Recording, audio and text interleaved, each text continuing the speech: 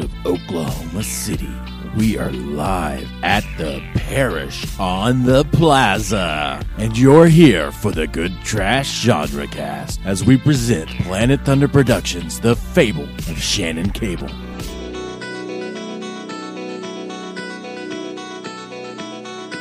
And now, your hosts. First, he is one of the founders of the Good Trash family. And occasionally, he gets a little sad boy. But he's always America's bad boy. Dalton, middle name starts with a J. Stewart. Next, the guy that can't take a hint. Grab your mops, party people, because there's not going to be a dry seat in the house. It is Caleb Masters. And finally, she has been called a perfect 10, and she has the distinguished privilege of being your master of ceremonies, or MC for short. She is the always charming, always courageous, the one, the only girl on the Good Trash Media Network, with the exception of our final film, Kirsten Thurlson, Alexandra Brohannon.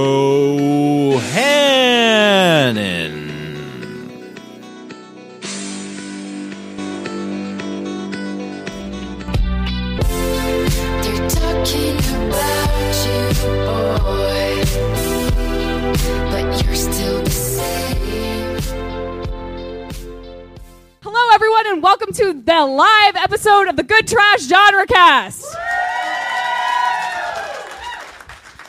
That is incredibly satisfying. Yes, it is. People came out to see us talk about movies? Yes, in front of microphones instead of just in Arthur's apartment. But yes, as we've discussed before, I'm still trying to figure out this mic thing. All right. Doing it live. We are the Good Trash Media Network, bringing you the Good Trash Genre Cast, where we take genre film and use literary analysis on them to analyze that film for its deeper and more delightful content, because there is content. And in the film you just saw, The Fable of Shannon Cable, do you think there are deeper meanings in there? What? Yeah. Let's talk about total whiplash. There's some stuff going on there. I talked to. We're going to get in. There's some troubling things at the end of this film. Let's not pretend that there's not. And yeah, it connects interestingly with the rest of the movie. And Zach Burns, the producer, who also was puppeting those lovely puppets, he and I talked about that a little bit last night. We can't shoot from the hip, guys. It takes a little time to think about these things. So we watched the film with the producer last night, one of the producers last night. And it's definitely something that came up while we were talking, and it's going to come up more throughout the evening because you can't not talk about it. Yeah, it's icky and gross and doesn't make anyone feel good about anything. So we're going to get into it. Don't worry. I promise we're going to table that for right now, though. Yeah. So what we're going to do first is just a quick thumbs up, thumbs down review, and then followed by just our kind of analysis. And then we're going to transition into our kind of our question and answer segment. So take it away, either of you. I got this. I got you guys. I'll kick things off. So Don't make it awkward and talk shit on their movie in front of them. well, I mean, why would I do that? That'd be real weird for everybody. I know, Dalton. It would be weird. The guy who just saw the movie. Good grief. It's so good, though. It's so good. No. I actually really enjoyed this film a whole lot. It's one of those things, you know, whenever you have friends or acquaintances who make movies, you're always a little concerned. You're like, oh, man, I don't want to just be like support team. But yeah, when you do what we do, sometimes movies are not good. And it's always Accurate. awkward. The first live show we ever did was my good friend Nick Sanford's film, Tempest Fugit, and I was like, oh, man, I hope I like it. And he's like, it's okay if you don't. It's fine. So He really encouraged us to talk crap on the movie, and He it's a problem really because did. we really like the movie. It's a so, good movie. yeah. And so is The Fable of Shannon Cable. There was some misinformation. I thought this was related to X-Men for some reason. There's some ties there. People don't tell me things. I'll tell you what, though, that song is real catchy. Yeah, well, that's the soundtrack, which was written by Vinnie Hogan, Yes. who sadly is not with us tonight, but he's also the director and one of the producers as well. And man, talk about catchy guys! It's been stuck in my Shannon head. Cable is always able to kick some butt. Let me tell you what, everybody. Shannon Cable is always able to kick some butt. Let me tell you what, just the ladies. Nope. Okay. You've gone too far, Dalton. It's worth a shot. Too far. Sorry. I'm so sorry, Caleb. You were saying something? Yeah, no, I thought the soundtrack was really a standout, and I think that the film, as one of the producers stated earlier, that this film was made for nothing over the course of a year on weekends. And the thing is, like a lot of great filmmakers get their start that way. Chris Nolan made Following under the same circumstances over the course of like almost 2 years, and I think this is a really admirable kind of first outing for Planet Thunder. I think the soundtrack was great. I think the way they kind of play off of the limited budget is they really very self-aware and poke fun at themselves, which is when you have a film with limitations, that's really, especially one that's already kind of comedic in nature, I think that's really the best way to diffuse that kind of criticism the audience is probably going to lob. Yeah, absolutely, man. When you can see the strings on things, make sure you put a light on them. Like, people are going to notice it anyway, so let's make sure we Or in point this it case, out. just drop a boom mic in front of So the good. video. That was great. So good. That was choice. That whole the whole orientation video for the Spirit Retrieval Project is so funny. Yeah.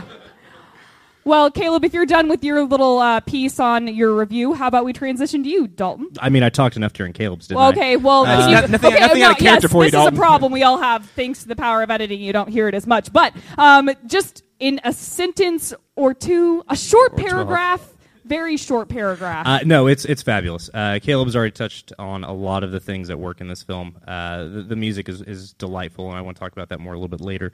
I really, really enjoy the comic timing of this Soul Retrievers. Kirsten Thurkelson, who is our very own Frightful Femme at Good Trash Media, she writes about horror films. It's cool. We were talking about this right after the film, just their timing with each other, their back and forth, it's so top notch. Like, it really, comic acting is a lot harder than it gets credit for. And when it's done poorly, it looks like absolute garbage, and you can spot it a mile away. When people are firing on all cylinders, it looks like the easiest thing in the world, because it should. And that's just one thing I wanted to point out was just how damn funny everybody is. I mean, it works so well. Hey, yeah, everyone is damn funny. There is nothing funnier in the world to me than I forget the character's name, than him calling him Cladoman. That was played by Vinnie Hogan himself. Yeah, Well, you also can't forget the it smells like death. death and vengeance. more death. Yeah, it's I mean, great. I love seeing a comedic straight man played so straight that he's comedic. Like, Yeah, you it's don't great. get that very much, and it's fabulous. when Yeah, you do. it's definitely a relic from a bygone era. I mean, it's something that you got with Abbott and Costello, and it's something in older comedy you couldn't do without. And now everybody's being the wacky one, and that's not fun. It's fun for the actors, but it doesn't make for as tightly made a comedy. So it works really well here. Well done, Vinnie Hogan and co. Yeah. I agree with all my co-hosts. It seems like we're in a consensus, which is great. I enjoyed this film immensely. I thought that that everything in it was top notch. I know how much this was made for. This was made for less than $3,000, which I think is the number I was quoted. So that's very impressive considering what all of this costs. I've seen worse movies than this that were made for much more money. Much more money. Millions of dollars. Like Teenage Mutant Ninja Turtles, Out of the Shadows, in theaters now. can confirm. Yeah.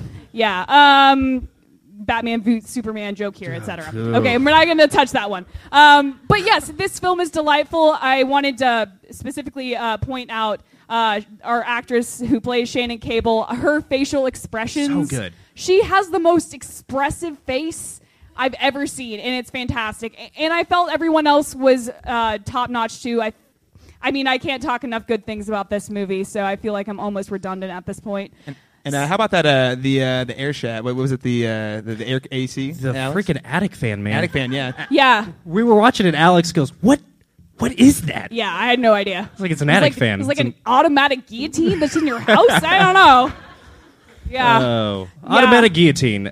When there are people trying to commit sexual assaults running through your attic, Cha-ching. you better have an automated guillotine. That's just a death trap. That's a dangerous thing to Yeah. have in your home. Well, I actually was asking Zach during the film being screened, now that I've seen it once, and I was like, so are all of these like secret passageways there, or are they just like kind of coupled together? And he's like, no, they're there. Like Yeah, behind the that's a sick bookshelf house. with the cupboard and Vinny, all that. Vinny Hogan's parents are here tonight. They live in that house, and that's scary to me. Yeah.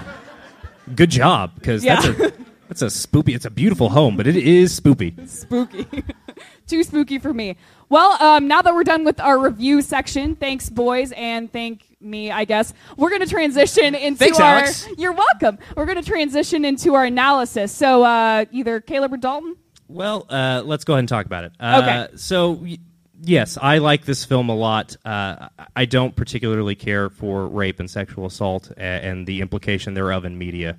If you're going to use it, as Game of Thrones frequently does, there has to be a point. And unfortunately, I think there is a point here. I think the tonal whiplash is really strong. And again, we're going to talk about that with Zach and Jacob Burns in a little bit later.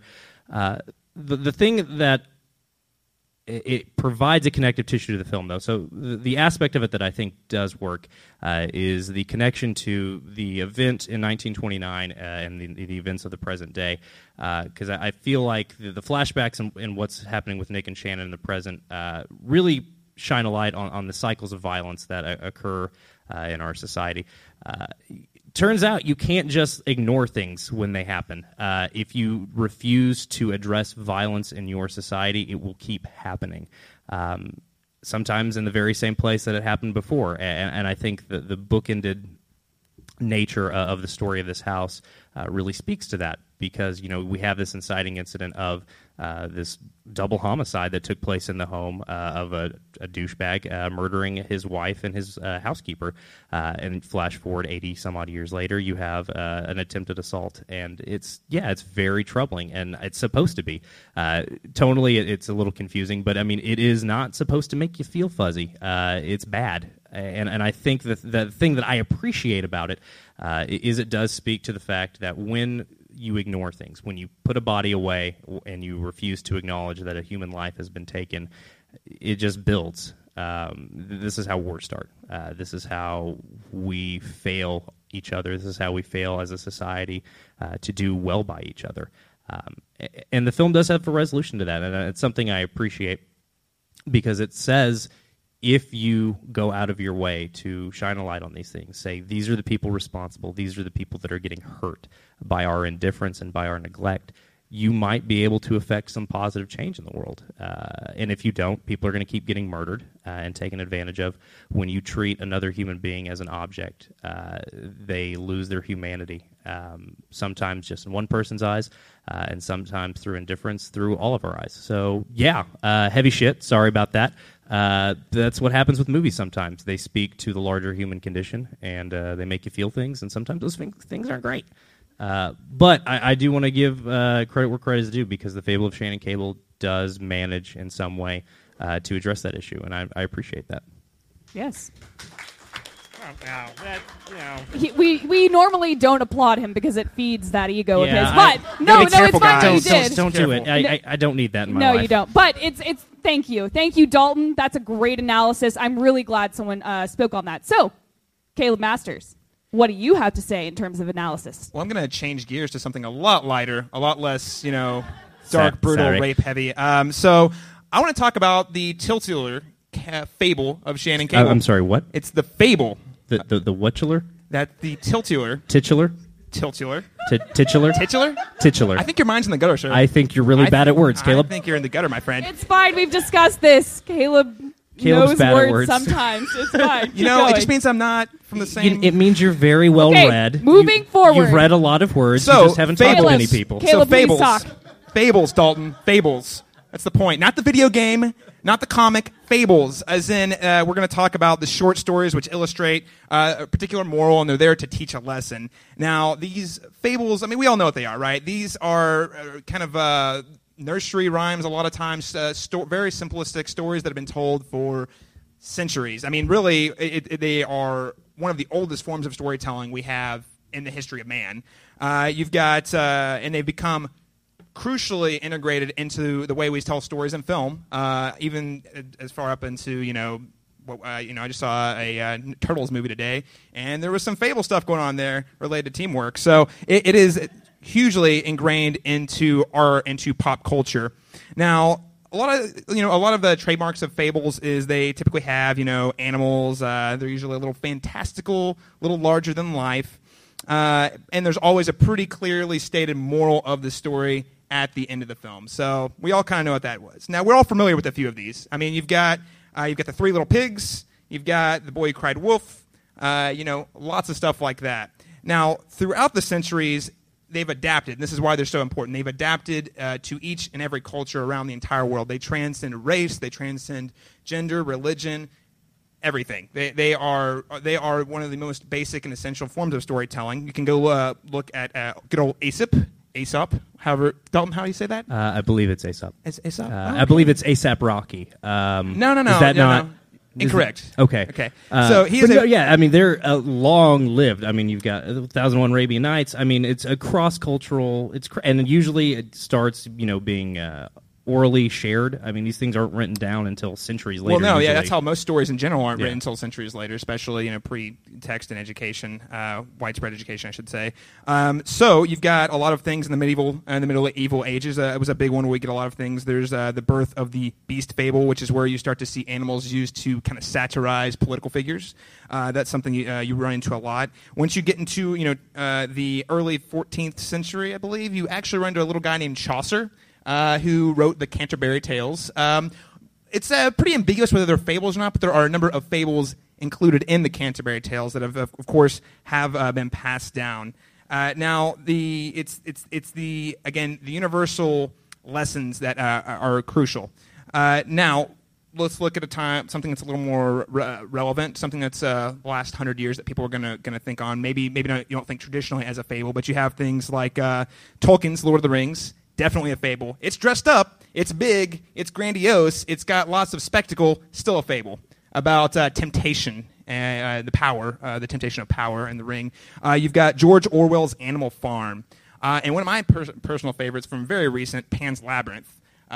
Again, lots of classics that are fully integrated. But you ask Joe Schmo on the street, they're not going to say Pan's Labyrinth. Well, and that's the thing that's so interesting about fables is their ability to adapt. Because Animal Farm's about the development of communist Russia. Pan's Labyrinth is speaking to the rise of fascism in Spain and the Spanish Civil War. So that's the thing that works about them so well is their ability to adapt and change and take on the shape that they need for the stories of the time. Yeah, no, absolutely, and that's why they're so crucial. And then it's funny, you get into these really complex ideas, but they can always be boiled down to a very simple moral of the story, which Animal Farm is the idea of the hierarchy and classism, I guess, social classism. Yeah, the kind of inherent nature of class constantly creating itself. Right. Exactly. Now, the Fable of Shannon Cable, the film we just watched, exhibit. I know it's coming back around. Fun to say. It comes back. I do like the Fable. The Shannon Cable is always able. Stop. For weeks. This film exhibits all of those traits. The story centers around a high school girl, someone who's a little younger, as most fables tend to do. A lot of condoning of teenage drinking in this film. I don't care for that. Yeah, just some light bulbs went on. It's not okay, Burns. Teen drinking is very bad. No comment. Unless you have a fake ID. The Good Trash Media Network does not endorse that statement either. So, our opinions are our own. Now the film does not feature animals. However, you got your ghosties. The funky soul retrievers. They're so good. Those are the animals in the story. They are kind of that larger than life aspect here, and they later become lawn decorations, Halloween lawn decorations. So again, this over the top nature. Why not? You have to have that fantastic over the top nature for the fable to ring true. And this is a very simple story. She's in her house. She's got ghosts, and she's having to learn how to trust those around her. In this case, it's her mom and also her ghouly friends. That it comes back around at the end of the film, as stated by the narrator, that everything turned out okay. Played magnificently by one of my very favorite Oklahoma City comics, Brad Chad Porter. I want to go ahead and throw that out there. Yeah, Shout out. Brad Chad is so good. So ultimately, I think this film, The Fable of Shannon Cable, is reinforcing the importance and the value of fables, and that we need to realize that every film, at least every successful film that's not directed or written by Michael Bay, that's mindless explosions, there is a moral of the story to be sought. And I think this film is just highlighting the importance of, you don't need the spectacle to tell a good, respectable, and fresh fable that could be passed down for more generations. Excellent. Thank you very much, Caleb Masters. Let's feed his ego. I prefer He needs it. doing that. Alex, my dear, what are we talking about? Well, golly gee, I'm probably just going to skip this. I'm really trying, but okay. So what we're going to talk to you today, or at least I'm going to talk to you today, is about genre mashups. Because as you noticed in The Fable of Shannon Cable, there's at least 5 or 6 genres. 12. You got Minimal. 12. You got comedy, horror, musical, superhero. Am I forgetting thriller? Kung Fu. Kung Fu. Yeah, Everything's a Kung Fu movie to me. that's Literally valid. everything. If only. A story of mothers and daughters, family drama, etc. No, and it's really interesting how it mashes up genre really well. And it mashes up genre the best whenever the tone, we're going to keep talking about tonal consistency, but whenever the tone is consistent across parts, that's whenever the genre, you don't really feel weird about, now they're singing and now we're getting back into spooky things, ghosties lurking around and everything.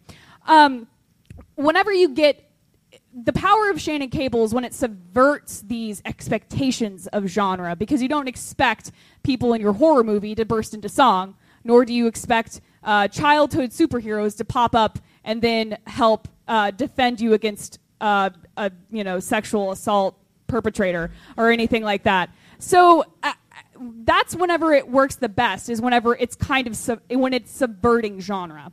Now, unfortunately, one thing that I think one of Shannon Cable's biggest weaknesses, and we will again talk about this more, is that when it falls into tropism and whenever it doesn't subvert genre, I think that's whenever the film kind of falters. Whenever Shannon Cable is kind of reduced to your final girl. I'm looking at my frightful femme over there who writes a lot about the final girl type stuff. Well, whenever you get Shannon Cable kind of falling into a final girl type role, she has to be pure, she has to carry on the story, she has to tell her friends, and then, she defeats the big baddie with purity intact and all of that. That's whenever Shannon Cable doesn't succeed in its genre mashups, is whenever it actually falls into familiar genre tropes. And on the Good Trash Genre Cast, genre is part of our name, so it's really important to contemplate genre and how genre can be a roadmap for movies, I guess, that aren't necessarily trying that hard. But for Shannon Cable, a film that tries really hard to subvert your expectations, you can't use genre as a roadmap to kind of navigate you to figure out where you're going. You have to kind of rely on the storytelling and the moving of the narrative itself. And unfortunately, whenever you fall back into those genre tropes, that's whenever the film gets predictable. But it wasn't predictable until that moment. And that's one of the things I actually wanted to talk to you today about. And the fact that everyone, you get 2 badass ladies saving themselves at the end of the day. And that does my heart good. So, yep. So that's what I'm talking to you about. And Thank you very is much. how we do it. That is how we do it. That's the Good Trash Genre Cast. That is the Good Trash Genre Cast. So normally at this point we do something else on the podcast because we're just sitting in Arthur's apartment. But we're fortunate enough to have filmmakers here with us today. Caleb? Yeah, so we actually have a few different filmmakers here with us today. Let's say goodbye to Alex real quickly. Bye, Alex. Caleb and I will be manning the stage for now. Bye, bud. Miss you. Be safe. See you soon. Okay, so Dalton and I are going to talk a little bit to the filmmakers. That's Jacob and Zachary Burns. Zachary. I don't know, whichever you prefer, bro. We're going to be talking to you guys. Those are 2 of the producers on the film and 2 of the co-founders of Planet Thunder Productions. We're going to talk to them a little bit about The Fable of Shannon Cable, if you gentlemen want to come on up. We're going to talk to them about the film, and their experience working on the film. And they've also got a really cool film at Dead Center coming out here next week, in less than a week, actually, that we're going to talk to them about a little bit as well. If you guys are into the genre stuff, I think you're going to hear a lot more about that. But I think it's about time to kick off some of these questions here. So, Dalton, you ready to get this thing rolling? Let's do it. Hey, gang. Hey. How you doing, fellas? Doing okay. Doing good. So walk us through a little bit about how Planet Thunder became a thing, if you will. Yeah, so me, Zachary, and Vinny met at Oklahoma City University. True. I was a film major. Zachary is a photographer. Photography major. And Vinny was a music composition major. And so we started going to, there was a filmmaker club there called the Filmmakers Guild. And so that's where we met Vinny. Vinny wanted to write music for movies, and he would hang out with all the filmmakers and stuff. And then eventually, like, there wasn't enough movies for him to write music for, so he was like, oh, I'll just make my own movies to put music on. And then, he just got bit by the bug and has been doing that ever since. And so the three of us just kind of started making movies together. I think our first one was The Adventures of Captain Thunder, Intergalactic Enforcer. You can find that on YouTube if you search really hard. If you're desperate. If you're really, really committed to finding it. Exactly. And so we just kind of, Planet Thunder Productions was kind of just something that we started putting on our movies just as our label or whatever. And it eventually became like a real thing that it is now. We have a logo and everything. Yeah. It's crazy. Oh, yeah, well, we have a logo, too. Oh, that's cool. No, good for you guys. Good for you. Dalton, ego, keep it under control. We can all have logos. We can all have logos. It's okay. Okay. It's okay. It's a very nice logo. So, how many projects? We've got Captain Thunder. We've got The Fable of Shannon Cable. We've got the forthcoming. Oh my God, Electric Nostalgia. Whew, brain fart. Sorry about that. Is that the extent of your guys' filmography? What else were we looking at? Because that's what I'm aware of. Of course, yeah. Like, as far as features, it's just Shannon Cable and then Electric Nostalgia. And then there's a ton of shorts. Too many to name, really. Yeah. We really don't need to know them, mostly. But yeah, there's a lot of them. Destroy All Vampires. Alex, that counts as heckling. Apparently, I need to Stop see that one. What? Again, it's on YouTube if you search really, If we look hard. really you can hard. probably Desperate. find it. Very cool. Well, thanks again for letting us watch your film, The Fable of Shannon Cable. But I know there's a couple things we want to talk about. We want to be friendly with you guys, folks. But we want to get. I know Dalton. We really wanted to get talk about the elephant in the room first. Yeah, let's get into it. So, Start there. Obviously, you guys did not write the film. Correct. And did not direct it. Unfortunately, I'm so sad that Vinny wasn't able to be here tonight. Yeah.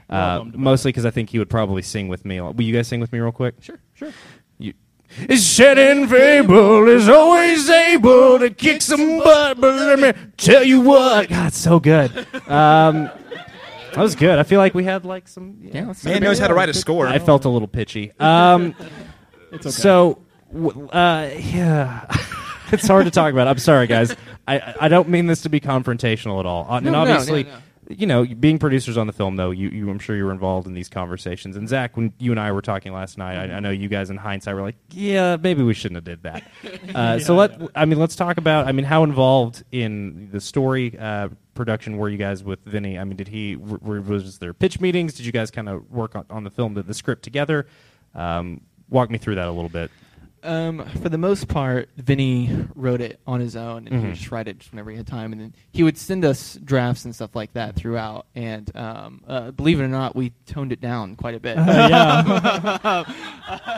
As producer, as a good producer does, yeah. Sure. And so, part of the point of us doing Shannon Cable, and like honestly, it's super weird that there's a bunch of people in front of microphones, like really analyzing this movie, because like that was not the point of this movie at Wait, all. you mean you didn't sit and think someone's going to sit and hyper analyze the Exactly, things but welcome. I'm so glad you did. Like it was great. And so, part of the point was like we were just like we want to make movies, and we're just going to start doing it. And Vinny had this idea. He'd always want to make a haunted house movie in his parents' house, because that's where he grew up, and it creeped him out as a kid. Yep. I can see why. And so he had this idea, and he just kind of kept going with it. And so Well, we- it was like Yeah, go ahead. he came up to us and was like, "Hey, I have this idea for a movie that we should make," and we were like, "Oh, cool, yeah, that sounds interesting." And then like a week later, he gave us the first draft of the script, and we're like, "Whoa!" You weren't joking around, man. Slow it down. yeah, yeah. And then it was like a month later we started shooting. yeah. That is a quick. It- for it for really those of did, you who yeah. don't know, that is a really fast turnaround Yeah, it was in insane. terms of production. Yeah, and that's just kind of Vinny. Like once he gets his mind set on something, he just wants to go full force, gung ho, straight into it as hard as possible. Yeah, absolutely. And of course, he pitched it as like, he's like, yeah, we're gonna make it on like, nights and weekends, and like it'll probably take a couple of months. Cut to 18 months Yeah, later. exactly. Yeah, a year and a half later, and we're still doing reshoots. And Yeah. and I mean, that's another thing that's really interesting about the movie was how much we like. If you read the script that we started shooting with, it's a very So different. It's a very different movie. And so throughout that time, the movie really evolved. And like you guys talking about the tonal shifts and the genre shifts. We would joke on set. We're like, depending on what scene we were shooting, we're like it really just feels like we're shooting like 5 different short films. Yeah, Like pretty On much. top of each other, right? Yeah, and exactly. And I think that is part of the strength of it at its most cohesive moments is the fact that it does feel like several films at once, and yet is very much a singular vision. But you have so many different homages in there. I mean, there's a little bit of a Sam Raimi floaty cam at one point. Yeah. Like, I got a real Edgar Wright vibe. in Yeah, this with film a lot. especially Oh, with the getting absolutely. warm in the car, I really like that. But there's touches to terrible '90s television, and yeah, I really Some Happy enjoy. Gilmore when you go to that the nursing home in the sky. Right? But no, I really enjoy these disparate influences that kind of work their way into the film. I know obviously this is a Vinny question, and sadly he's not here. Is that something you guys could speak to at all? Though some of the things that influence him and influence the three of you working together on this film. Yeah, Tell them absolutely. about the Ninja Turtles lighting. So we had a shorthand on set for we'd be like, "Oh, what kind of lighting you want, Vinny?" And he'd be like, "Ninja Turtles," and he would be referring to in the classic Teenage Mutant Ninja Turtles movie from the '90s. So There's good. a flashback scene with very high contrast lighting, very dark, Yeah, kind there's of a just these single. pools of light. Yeah. just things floating in darkness. and- Exactly. So we used that a lot for a lot of the flashbacks in here to the 1920s stuff. Yeah. So yeah, so Ninja Turtles was an influence, and then he has said that Darkwing Duck Darkwing Duck, was an yeah. influence. That's so good. So yeah, what's another thing that's interesting about Vinny is that he hasn't seen as many movies as a lot of filmmakers has, but the movies he did watch, he watched them over and over and over. Yeah, and I over find, and I find this over to be and over. a trait in a lot of film directors, a lot of filmmakers. Like they latch on to like 3 or 4 movies that they will study it Yeah, intimately, absolutely. Yeah. and then you go out and you make that version of that film your own, right? So Yeah, exactly. Mm-hmm. So I think there's a lot of that with Vinny and this film. So a Sure. lot of influences. So he watched like Lord of the, he's a huge Lord of the Rings Oh fan. man. And which Huge. yeah, you guys thought like Sam Raimi, like Peter Jackson, like kind of his early stuff. Yeah. he really likes that, which was Dead a lot of Alive influence and, on yeah, there. all that good stuff. Exactly. Yeah. So that was Peter Jackson was mentioned a lot. So yeah, there's kind of just like the movie, kind of a mishmash. Yeah. well, one thing I noticed. I mean, you guys did have especially for a film that was on a shoestring budget, you guys had a pretty fair number of special effects shots in the film. Like a lot. A lot. I mean, Yeah. the blue flaming headband, which by the way was played by Vinny, correct? Correct. That's Yeah. Vinny. Oh man, so Last funny. minute decision there. Oh really? Yeah, originally there was a different actor set up to play Blue Flame, and then literally the day we were going to start shooting Funky Soul Retriever stuff, that guy dropped out. Actors. And so Vinny... What? Yeah.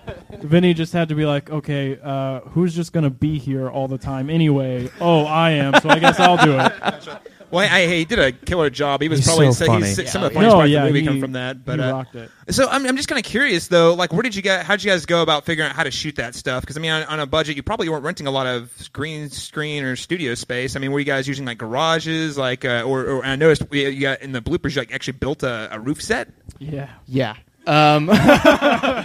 So yeah, and a lot of that on set was just like because Vinny did all of post production himself, and so a lot of it was just like, well, we're kind of trusting that this is all going to cut together. Yeah. But yeah, so the effects, because we shot it over such a long period of time, on days that we weren't shooting, me and Zachary would usually go over to Vinny's parents' house, and a lot of times we would do And test we'd shoot shots, stuff anyway. or do some tests on special effects stuff. And so, we built. Man, it just depends on the scene. Like, so we had green screens in their parents' living room that we shot a lot of it on, and then we had a warehouse downtown that we were able to kind of take over for like 6 months. Yeah. And They were very nice. yeah, and they let him build a rooftop Set in and there. the attic set. Yeah, That's really impressive, yeah, especially yeah. for the no Whoa, budget. whoa. Yeah. The attic was a set? correct. Son of a bitch. You guys are tricky. Yeah. That is real cool. Because, as we've talked about, I mean, there are moments where you guys are very much kind of lampshading the budget and saying, we know this looks kind of silly. Totally. Yeah. That attic I did not know that was a set. So Oh, That's great. That's really great. well, to hear. amazing. well yeah. done, gentlemen. Well yeah, done. because Oh golly. Give it to 'em. because the attic. If you watch it again, you should look. You really only see 2 walls in the attic.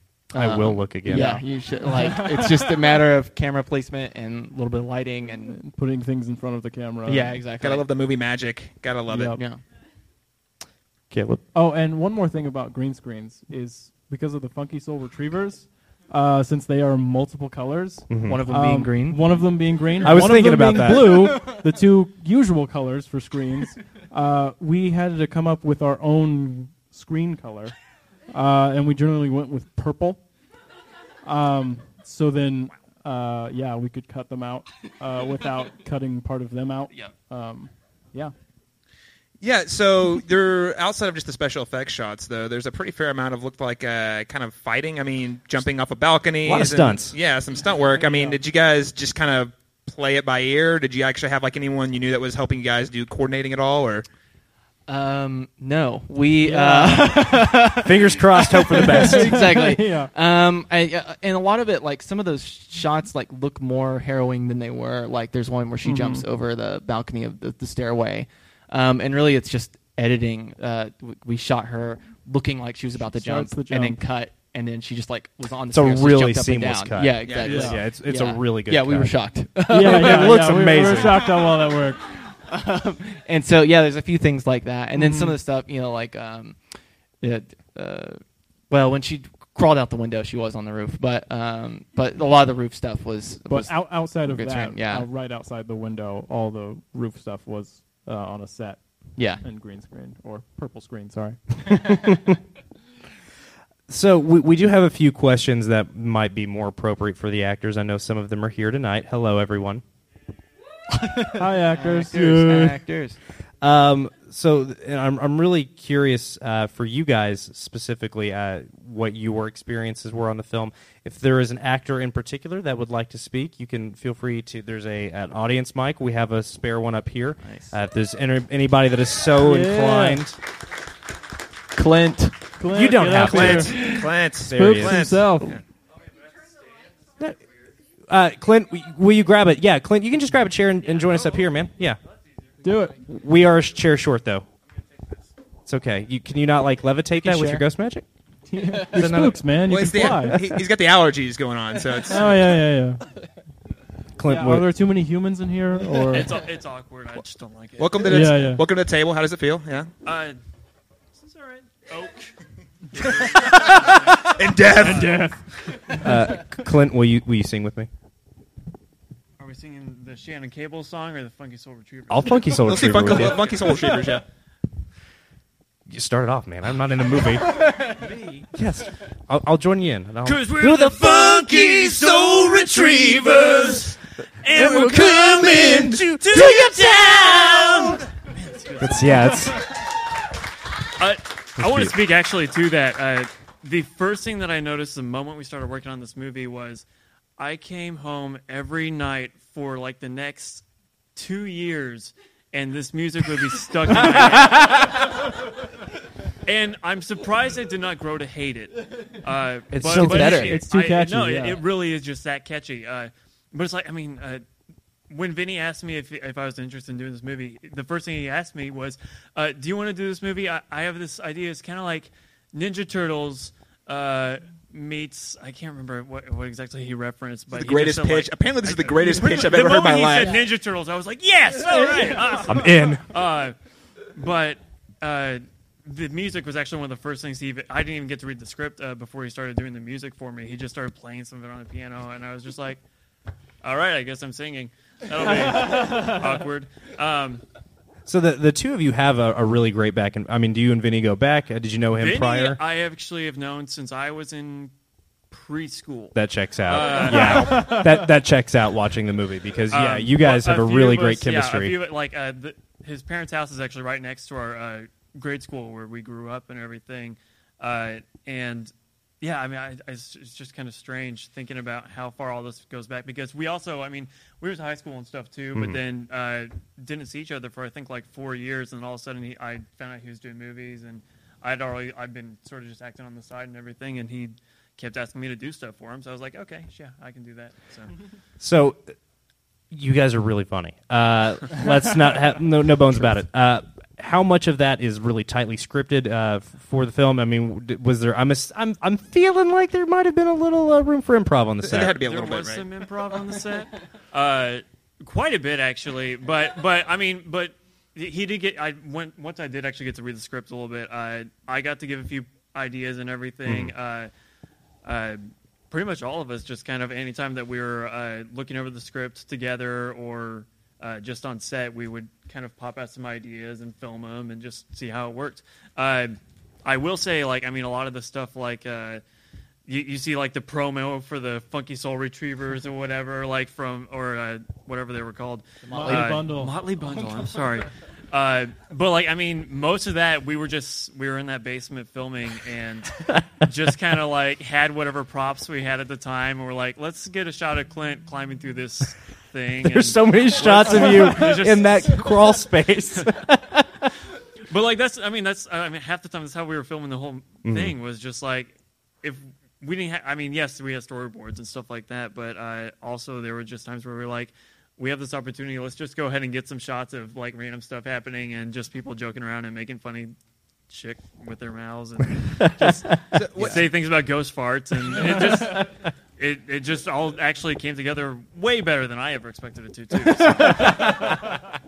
So I'm just curious, had you had any experience acting on like green screens and on sets like that before? So we had done, I think, just a tiny bit of green screen on one other movie, a short film that we did called Peter and the Villain a few years before. But aside from that, no, this was and probably will always be, I would assume, the most green screen that I've ever seen, or blue screen, purple screen, all those things. Yeah. And that was the Rainbow worst thing. screen? Like, they mentioned, that we use different colors of screens, but we also, because of that and because of the different colors of costumes, had to film less in like separate like shots and everything, and then compose it all in post. Well, yeah, because so, like, your costume was purple. Mine was So purple. just gonna make it as we couldn't hard use as just possible. one color for everyone, and so like we literally would have like purple and then green next to it, or we would have to shoot like two Oh my separate God. shots and then like put them all together later. Yeah. Which is another reason why I'm surprised it all came together so well, because I don't know how we managed comic timing when we were all like filming our own shots separately half the time too. But I mean that's I guess a testament to the editing as well. No, it's just all that stuff was just it was interesting. Like a very brief shot in the movie, I fly over the roof. They like toss me up in the air and I fly over the roof. Yep. That took like 2 hours to film, just of me flying, because we had one shot of me like facing the camera, a shot of me like. Instead of we had like a shot of I guess my back or something. I can't remember exactly how we did it, but instead of the camera being over me, I was hanging sideways with my side like on like a chair, and I just had to sit like that for like 20 minutes while we got like as many shots as we could of this in You slow poor motion, thing. fast motion, but like with a fan blowing in your face, and it's ridiculous. There was a lot of fun fan blowing in But the that's film. the thing. Yeah. But like, and that's the thing is like we did so many weird things just to get like even the briefest shots and everything. But it was a really interesting experience. So- I can't imagine I'm going to do anything like that again. Well, then there are the puppets. Which You I'm start not even, strong and go out on Yeah. a high note. Yeah. Yeah. So this will be the last question for you guys. I'm more than curious. Do the three of you does anybody have a favorite song or favorite joke? Because there are so many good ones. Because I do. Several. Why It's don't you start? Cladomen. Oh man, that's something that we just started saying on Well, set, just as a joke, yeah. joke, and then Wait, Vinny seriously? just did it in the movie. Yes. That makes me so happy. And then like anything we could figure out to say slightly wrong like that, we did. I can't think of any of them. But just trust me that it happened. I believe you. Was it a lot of fun working on like a musical? Like, was that a pretty cool experience for all of you guys? I mean, was this the first one you'd done full musical film? Or? Yeah, definitely. It was like sure. this whole movie was just a lot of experimenting and it's just trying. Like you said, like we hadn't really done much green screen before, and just like so, it was. Some days it was just like, oh man, I have no idea like what we're doing. But somehow I think for the most part it worked out. Yeah, came together. Well, at this moment, we would like, if we could get the house lights up just a little bit, we'd like to open that mic up there. If there are any audience members who have questions for the Burnses and Clint, there it is. So we get the house lights up just a little bit so nobody falls and hurts themselves. I don't want to be liable for anything ever in my life. Might be entertaining. So does anybody have any questions before we go through the trouble of doing that? By a round of applause. Round of applause. We got the lights up. Let's do it, guys. Okay. Do it. No, No. don't One be shy. chance. Do Once it. in a lifetime Do chance. it. It's never going to happen again. Literally won't happen again. I'm I'll never never going to talk speak of about this this. movie again. So, All right, ask us we will questions move after. forward then. Yeah. I'm not going to make anybody do anything they don't want to do. Oh, no. Yeah, it's mostly there to catch your laughter. So, gentlemen, thank you so very much. Let's give another round of applause for the Burnses and Clint. Thank you. Gentlemen, at this point, we would like to talk a little bit about your upcoming film, Electric Nostalgia, Sweet. because we're going to show the trailer. It's going to be at Dead Center this coming week. Correct. So tell the nice people about it, and we'll all go find some chairs in the audience, and we'll show that thing. boom. Sweet. So, Electric Nostalgia is very different from Shannon Cable. A lot less Much singing. less green screen. yeah. Still a little. Some. I wrote and directed Electric Nostalgia, and it is a sci-fi thriller. It's about a young woman who starts having these weird dreams and visions of this man without a face after she's brought back from the dead in a body that's not her own. Yeah. Whoa. Yeah, it's creepy. Pretty pretty high concepts, right? That sounds crazy. Did we do that? Yeah, it's nuts. So yeah, it's a very Twilight Zone type sci-fi film, and I think it's pretty good. So you guys should definitely check it out on Thursday, June 9th Yep. at 9:45 p.m. at Harkins, Yep. and then Saturday, June 11th. And oh yeah, Don't feel like you have to remember that. There are flyers at the There's back of the house. flyers. Or You flyers, can check Facebook. And for the first time, we're going to announce something cool that's going to happen at the world premiere. If you show up at the world premiere, first come, first serve, we have official Electric Nostalgia slap bracelets. Woo! So Well, you don't want to miss that. let's become scarce and watch the trailer for Electric Nostalgia. That was Electric Nostalgia. Give a round of applause for all of our guests and our panelists. And give a round of applause for yourself, too. Because thanks for being here. You didn't have to. And we love you. So claps to you. So claps for yourselves. Yeah. Yeah. So I just wanted to thank you all on behalf of Good Trash Media, on behalf of Planet Thunder, hopefully I could speak for them, and on the behalf of the parish, thank you so much for being here tonight. It truly means a lot to us. You will be seeing our Dead Center coverage throughout the entire festival, and we hope to see you there as well. Thank you so much, and have a wonderful evening.